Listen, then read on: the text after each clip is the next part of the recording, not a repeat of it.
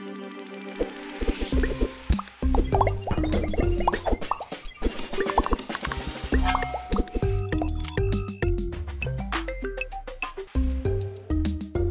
everyone. Welcome to another fantastic edition of the Cybersecurity Matters podcast. I'm your host, Dominic Vogel, and joining me today, all the way from the UK, is the amazing Lisa Forte. Lisa, I know we've been trying to get you on the show for a long time. Super excited to have you on the show today. Yeah, it's really good to be here, and apologies for all the delays. Well, the important thing is that you're here. We're chatting. Really excited for the conversation, and I always enjoy having a fellow Italian as well on the show as well. Go Italia.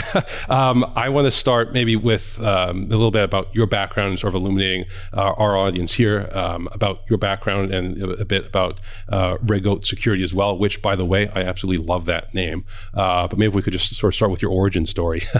Yeah, my origin story is a bit weird. I didn't actually get into cybersecurity in the kind of typical route, I suppose. I actually studied law, and then I did a master's in international law.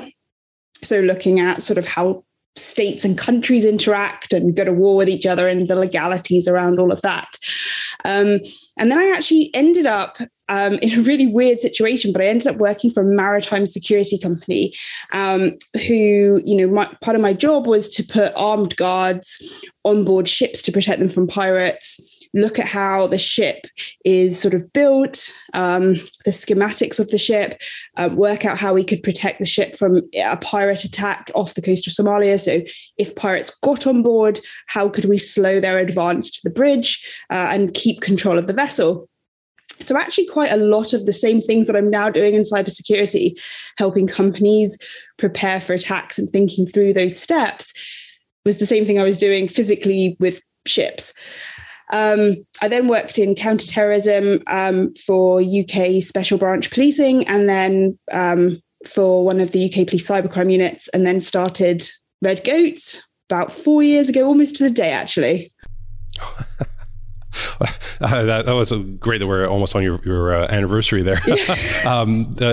In terms of what you do at Red Goat, are there certain organizations that you like to help, or what type of services do you focus on there? So we do some training, we do some insider threat program development as well for companies. So those tend to be companies that work in very innovative spaces such as pharmaceuticals or engineering or tech that have a high rate of R&D.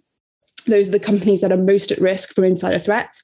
But sort of the main thing we've really been doing, certainly over the last year, is running cyber crisis exercises for companies. So for their board or their CMT, their crisis management teams, to help them really prepare for the eventuality, the worst case scenario, that is, you have a breach, you have an attack. How do we handle that? How do we contain it? How do we bring things back online? And in what priority? And all of these things can be worked out on paper, but you have to also test them in an exercise scenario. Otherwise, you don't know whether it's going to work or not. That's a really interesting concept, the cyber crisis management piece. Is that something that primarily larger organizations are focusing on? Is that something that maybe smaller, mid-sized organizations should be doing more of? I think it's harder for smaller organizations because, I suppose in some ways it's harder because they haven't got that maturity that some of the bigger organizations have.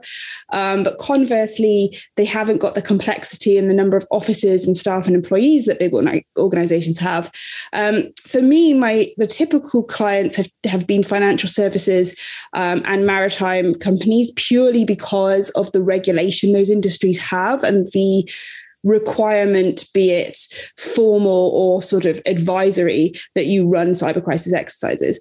So they typically tend to be the most mature in this way. But definitely, I would say in the last year, the number of different industries that have come to me wanting exercises, especially on ransomware, have been huge. The organizations that have been coming to maybe in the non-regulated spaces, are they coming to you reactively, like maybe after a cyber incident or a close call, and they're wanting to make sure that they do better next time? Or is it truly proactive in terms of how they're reaching out? It's actually usually when one of their competitors has had a breach and they've suddenly thought, okay, that happened to them. what can we do? We need to do something now. So that tends to be the real drive. And I often think that actually when they see a competitor or a company that's closely linked to them in some capacity have a breach, I don't think there's anything really more powerful than that in getting the board's attention. Maybe looking into the crystal ball, and looking forward into 2022, what do you see as maybe being ongoing, maybe not necessarily ongoing, but in terms of how cybersecurity is going to be marked in the year 2022? Is it going to be the continuation and rise of ransomware? Is it going to be, grander and larger scale data breaches? Is it just going to keep being more of the same? What, as you look into your crystal ball, what do you sort of foresee for 2022? I actually don't think we're going to see an awful lot of change. I think we're going to see a progression of the sort of status quo that we find ourselves in now. For example, if we take ransomware, in the last kind of 2 years, we've seen a professionalization of ransomware groups. Okay, so it's not just the situation now where you have organized crime groups who manage to get a little bit lucky and hit a victim with some ransomware, and whether they return the data or access to the data or not is very much up in the air. Those days are long since gone. It's very, very professional now as an operation. It's they're sort of rated by insurers often in terms of how reliable that ransomware group is. And I think we will see a continuation of that and probably a growth in that until some sort of action is taken. I think also, with the sort of competitiveness that we see now, I think we're going to see a rise in insider threats as well. Primarily because we see a lot of competition from certain countries in the world that are very keen at stealing or appropriating intellectual property, research and development from countries such as the United States that, as a country generate a huge amount of IP year on year. And I think we're going to see a rise in that as things get more and more competitive globally. And that's really interesting, Lisa. And then, during the pandemic, as an example, we've seen working from anywhere, that paradigm really take off. Do you see anything further evolving from that, or is that just sort of maybe further groundwork of that being laid as that becomes more and more common?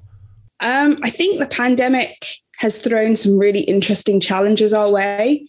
I think actually in some ways it's been a real eye-opener for good.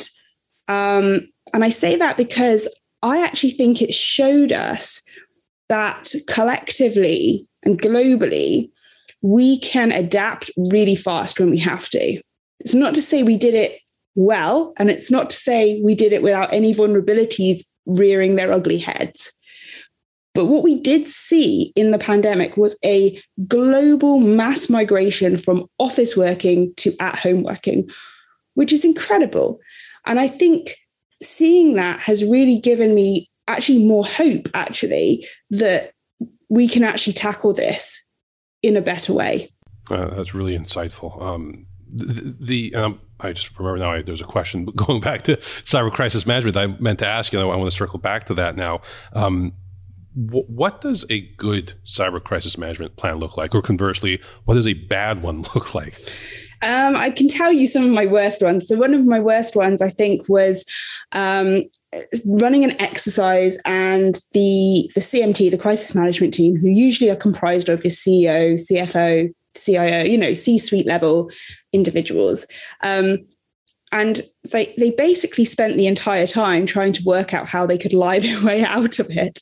And it was quite entertaining to watch, actually, because they were digging themselves deeper and deeper into this hole. And I think what it really showed me was that, nothing is really truly private. You have employees who will talk, you have customers who will talk, you have the media who want a story.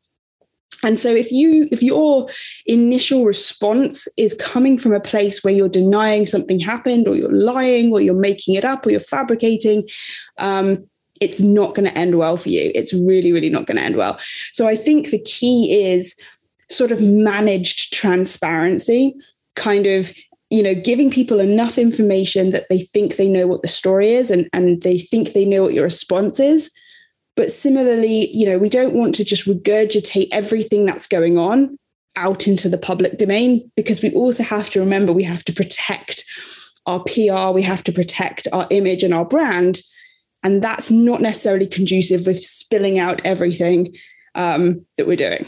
Yeah, no, and this may be a continuation of what you're saying there, and and one of the troubles that we have, at least with organizations here in North America, is that sort of helping them distinguish between a technical incident response plan and the sort of the cyber crisis management piece. Often we're engaging with organizations. They'll say, "Oh yeah, we have an incident response plan," but maybe it's just a very small technical playbook of here's how to deal with a compromised email account kind of thing.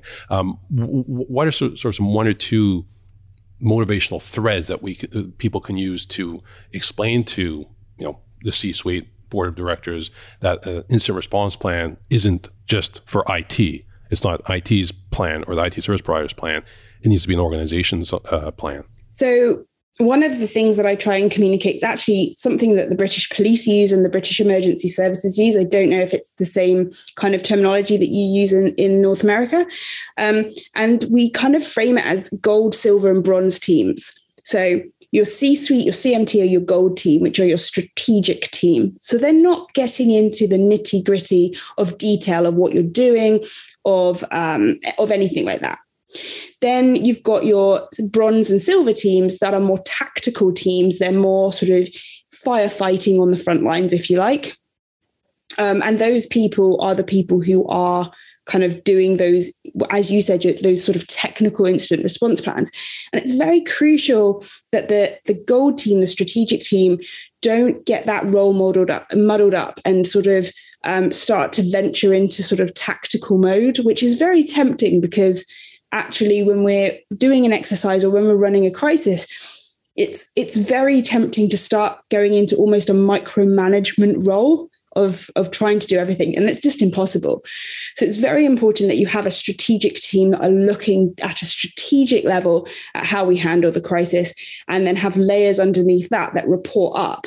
But again, all of that needs to be tested, because it's very all well and good writing it down in the most beautiful flowchart ever known to man. But if you can't actually execute it, it's just a pretty picture that you put on the wall. That's really well summed up, Lisa. I think that's really, really insightful, and I want to make sure, as we're into the latter stages here of our discussion, I want to make sure that we talk about Respect and Security, the organization that you founded. I'd like to learn a bit more about that and talk about more about the dangerous, for lack of a better term, bro culture that still exists, or toxic male culture that exists in cybersecurity. Yeah, so it was a bunch of us that co-founded Respect and Security. It was really born out of just hearing loads of stories from colleagues and peers of really horrible things that had happened to both men and women, relating to sort of stalking, harassment, abuse, racism, sexism. And it just got to a point where we just sort of thought, someone has to be doing something about this. We have to be doing something. It's our responsibility to, our peers, to ourselves, but also to people who are coming up through the industry, to make somewhere that's safe to learn, progress, etc. So we founded Respect and Security, which I think is respectandsecurity.org if you want to go visit the website. And companies from around the world have been taking our pledge, which essentially says that we will take action against anyone who is harassing or abusing our own employees. But also, if you are harassed or abused by one of our employees, contact us and we'll look into it. So it's not sort of mandating any corporate action. It's just saying that we take it seriously and we do not think it's acceptable. And we saw that a lot in Europe, with the Euros, with the football that happened here. There was an awful lot of racial abuse that happened towards a lot of the players. So I think it's something that generally society is open to receiving. And we've had loads of corporate people, corporate organizations taking the pledge, such as everything from sort of KnowBe4, Trend Micro, big companies, all the way down to small 2-3 man bands. So it's really open to anyone, any company who wants to take this seriously and wants to make a difference. I appreciate you sharing that, Lisa, and I'll make sure that our company, CyberSC, signs up for that as well. Just one final question on that. Is it something that, over the course, you've been in the field for quite some time. Is it something that's been getting progressively worse? Is it just that it's never been dealt with until recent memory? Why are we sort of in the situation that we find ourselves in? I think it's a little bit of both. And I think the cyber community, the issue, the positive we have that's also a negative is that we're super connected. We use online forums a lot. We are connected with people all over the world through things like Twitter and Discord and all of these places. But it also sort of really opens us up to abusive behavior, which is an unfortunate side effect, unfortunately, of it. I think lockdowns and the pandemic has really made it worse because people have been isolated, frustrated, and doing things they ought not to be doing. But I also think one really important takeaway for everybody, you may not have been a victim of this. You may not have actively trolled someone or abused someone online. But one thing that I know I've done, and a lot of people have done, is jumped on a Twitter thread, for instance, thinking you're defending a friend, but essentially you actually become a bully because what you're doing is attacking someone who's being called out without necessarily knowing all the context behind that. And one thing I've become very aware of is that actually doing that in defense of one of my friends can actually also be perceived as bullying. So it's also about just checking our own behavior online, making sure we're always behaving respectfully and thinking twice before we post something, I think. Absolutely. I think that's how our paths originally crossed, with, I was definitely seeing that even on platforms on LinkedIn. I thought, you know what, maybe I should just be a positive troll. Right? Trolling has such a negative connotation to it.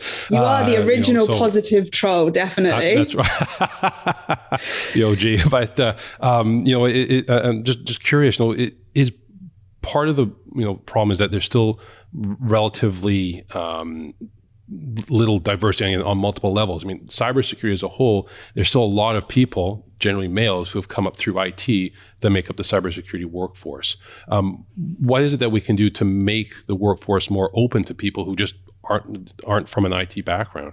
I think we need to do a better job at selling it. We need to get into marketing. And this is something I said a lot. Actually, I think one of the key soft skills for cyber people is marketing and sales, because what we have to do in our jobs is often sell security concepts to people who are non-IT people, right? That's a marketing skill. But we also need to market it to other generations and see ourselves as in competition with law and medicine and really sell our industry to these young people and tell them how great it is. And I think one of the traps we can fall into is talking about and airing our views on just the negative aspects of the industry. And so what you're essentially doing, while, for example, law and medicine are saying, this is great, look, come and join our career. We're saying, well, the problem in InfoSec is we don't have any women and we don't do this and we don't do that. And there's all this abuse. And what you end up getting is this really negative dialogue of information about our industry. So I think it really comes down to the fact that we just need to market ourselves better and learn how to do that. Yeah, and that's definitely not a skill that many people in IT, let alone cybersecurity, have ever tapped into. I know it wasn't until I became an entrepreneur that I even tried learning that skill. So you're absolutely right, Lisa. And I'm very, very grateful to you for joining us on the show today, so late in your day. It was just an amazingly awesome conversation. Thank you so much. Thank you for having me. Awesome. And just a note to our loyal listeners and viewers, thank you again for joining us today. If you're not following Lisa on Twitter or LinkedIn, be sure to. She is absolutely fantastic to follow. I want to also give a reminder to check out previous episodes of the Cybersecurity Matters podcast on our YouTube page or on your favorite podcasting platform. But until next time, be well, be safe, and we'll see you again on the Cybersecurity Matters podcast.